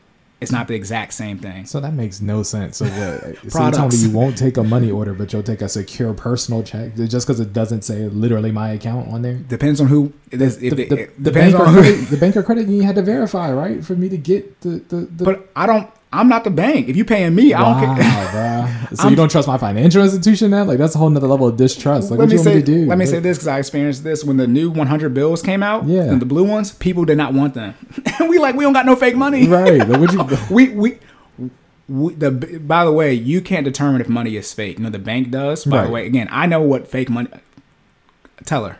I know what fake money is, but on top of that, then you send it off to the FBI or whoever actually verifies that. Right. But people trying to tell us that the money is fake. Obviously banks do give out fake money because stuff does get by, right? But and it gets real bad. Oh, real quick, ordering money from a bank.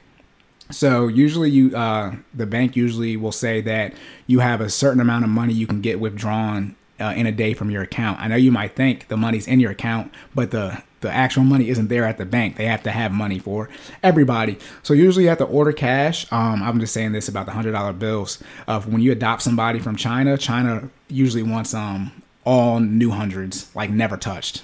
Oh, wow. And imagine, you're about to, the adoption process, like go and imagine like if you were struggling to get, all the things you can go through to lead up to the adoption process, and you need $10,000 cash, and now you and the woman, the mom's in the office crying, and we're like, okay, we're calling every financial institution, every tower in the state of Maryland, like you.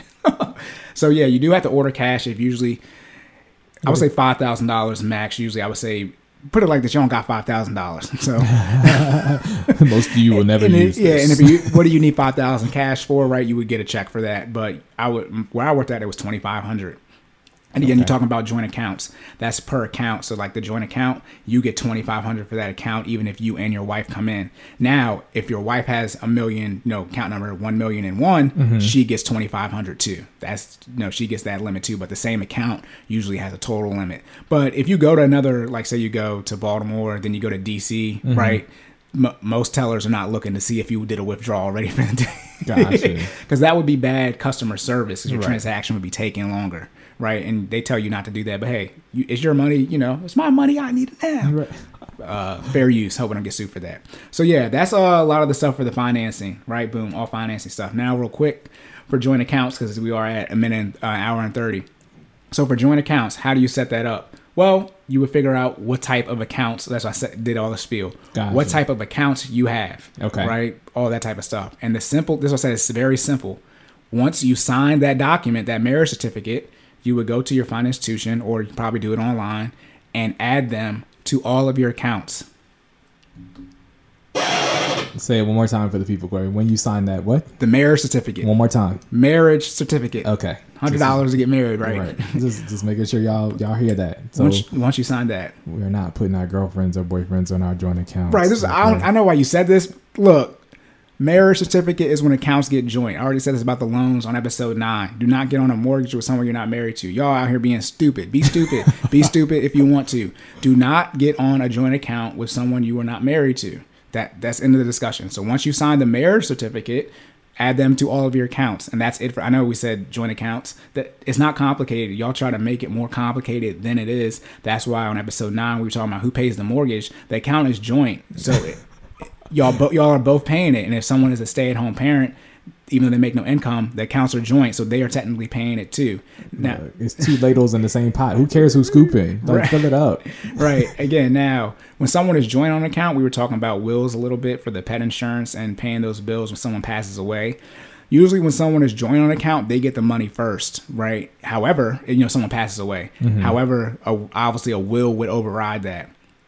But then on top of that, you can get someone called a payable on death. So they're not joint on the account, but when someone passes away, that person would get the money. So let's say you have a joint owner on there, and you have your child. Not gonna say your child, because the other parent would have the money too, technically. But say you have a joint owner and a payable on death, and that's technically two different people. Right. They would each get half the money. It would be split up that way, unless obviously you have a will in place. That's how the bank would look at it. Again, what if the joint owner takes the funds? Oh, now you're talking about, bro. No. I don't want to get into elder abuse, which is terrible. Yes. Like if the money isn't there by the time the will gets resolved, Put it like this: the bank's not going to know you passed away, right? Okay. Right. They would have to be notified. Gotcha. So the joint owner could come in and then transfer the money, withdraw them. They can legally because they're on the joint on the account. Right. They could take the money out and or transfer it to theirs, and then they'd be in the clear by knocking the payable on death on there. That's more of an elder abuse situation. Okay. Right. I mean, people do that, but rarely like spouse, right? Your payable on death would likely be your children, right? But that's if both of y'all pass away, because obviously your wife is her kid, so it don't matter if they got the money or not, right? So it wouldn't be set up that way. But again, I recommend having a will in place. On top of that, have the joint owner, have the payable on death set up, but then have the will over that, so you're good to go. And then, like I said, the payable on death could try to take legal action, but they'd be hard pressed to prove it in court, because then they'd actually, you are payable on death, but the joint owner can do transactions. The payable on death can't. Right. So I guess it's first come, first serve at that point. And essentially the joint owner can just say, your wife, Jordan told me to transfer the money, then he died. I mean, you know what I mean? Right. So yeah, joint accounts is real simple. That's why I didn't talk about it, because it's not complicated. As soon as you sign the marriage certificate, however your financial institution, your accounts are set up, they get added to all the accounts. Now and we'll wait till Jordan's wife is on here. So they can chime in because they're married, and I don't want to act like I know what I'm talking about, although I do, because y'all know about no joint accounts. You got one. I've one to many, but you can, but I don't recommend. Y'all just joint. It's not that you each spend, each use the same checking account. You can if you want to, but the joint accounts are more from a legal protection. Right? Again, have the will set up, have the attorney of fact set up, power of attorney, and also have the health directive set up as well. Right. So that person can execute, your wife or your husband can execute transactions if something happens to you. Side tangent. Your spouse is not allowed to make healthcare decisions by default on your behalf in the state of Maryland. So a health directive is super important. That is a state by state case, and our Maryland listeners, you need to get a health directive tomorrow, because it actually defaults to the doctor first prior to your spouse. Right. So, yeah. And and again, by the way, usually the doctor is going to default to your spouse. Let's how it actually works, but by law they don't have to. Right. If your spouse decides to start wilding, they're just going to make a decision, and that's how that goes. And so, again, remember, I recommend will in the defense part. Remember that. Will is different to set up because most people don't have them. But before you start investing, for me, if we were to check stuff off in order, I would have the will set up. So yeah, you need to have a will. If you're married and you have a house, you need to have have these things in place. Right. But yeah, joint accounts. Y'all wouldn't be using each other's accounts. Again, budgeting. Right. This is the budget episode. We all be budgeting anyways, so they don't need to check your account, because when we make sure the last budget was executed to the T, every penny was spent. I don't need to see the account because the budget right. The budget matches. Something like Mint, I wouldn't recommend joining your accounts on there because it can just be so complicated. You can, but you don't want to make it convoluted. But make sure you're joint on your spouse's bank account. I would say it's going to be really hard to succeed financially if you're not joint on them. The last thing I'll say, because we're coming up on it.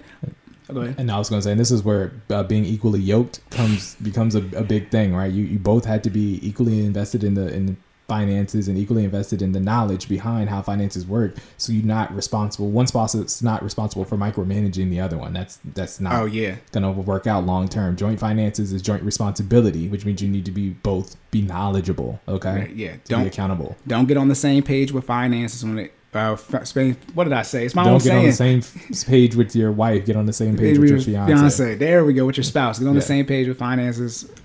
With your fiance. Dang, I gotta remember what I forget what I said. I got you. See, you're talking. I'm listening. I know, but I should be able to remember what I made up. Right. Yeah. Anyways, but yeah, marriage counseling. The counts need to be joint, because this is going to be so. In short, if the accounts are not joint, you're likely going to get divorced. Yes. Now it's different if y'all both agree, but as far as when it comes to actually talking about finances, you're probably going to get divorced. And if you're going to get divorced, that's a bad financial decision. So don't get married. Right. Spend all that money on the wedding, right? It's going to cost you more money in the long term.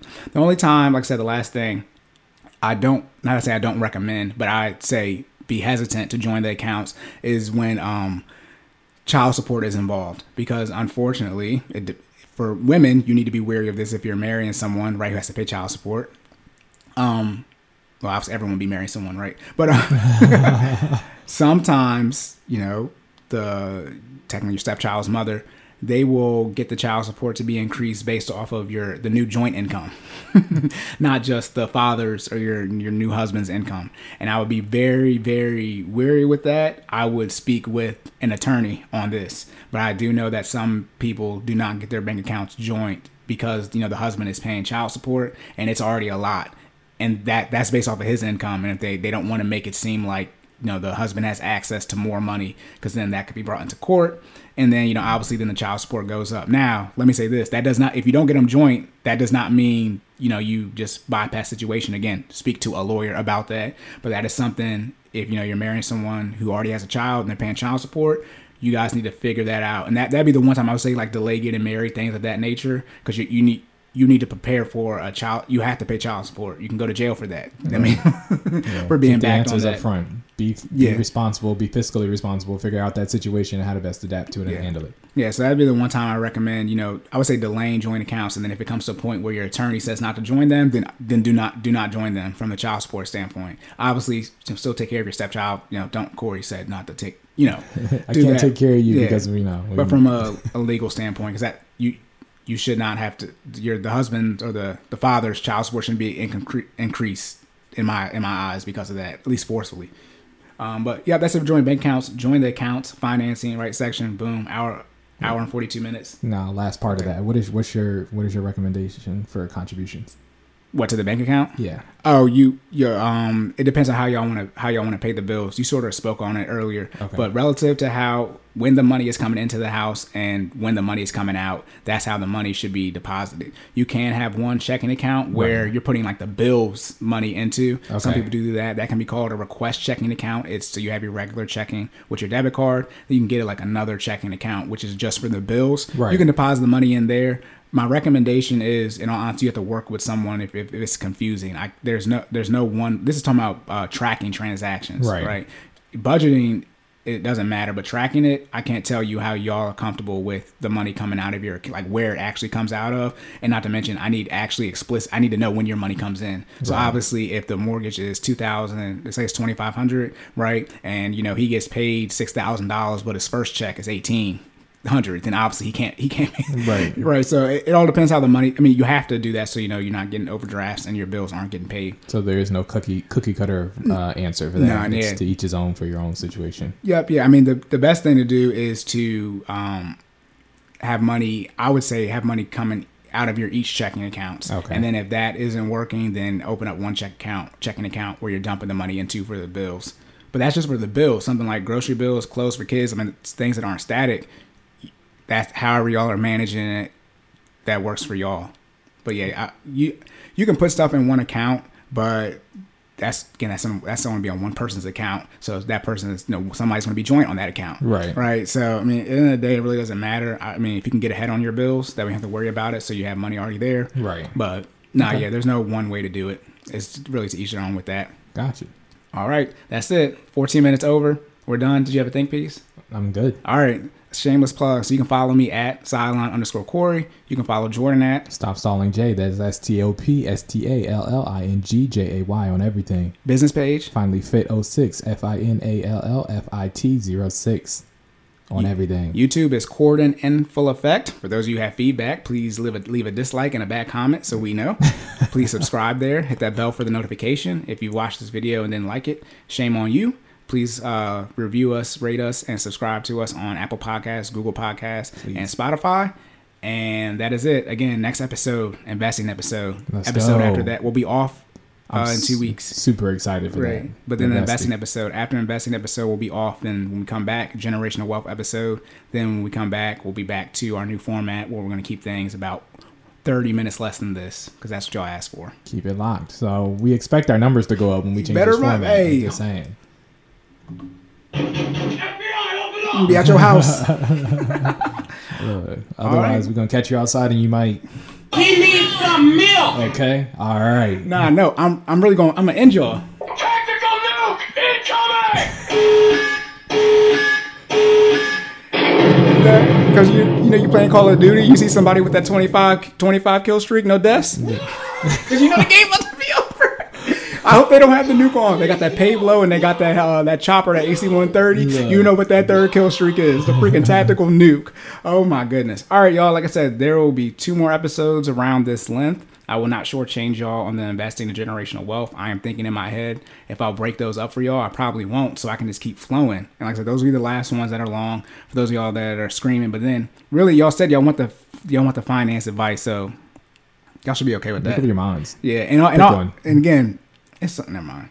Yo, I know Jordan's there. I'm ready to. I got to edit that document. Damn it. But yeah. We good? All right, we good. We'll catch y'all next time. So remember to save more and say less. And keep making better your best. And we will catch y'all in the next one. Let's go.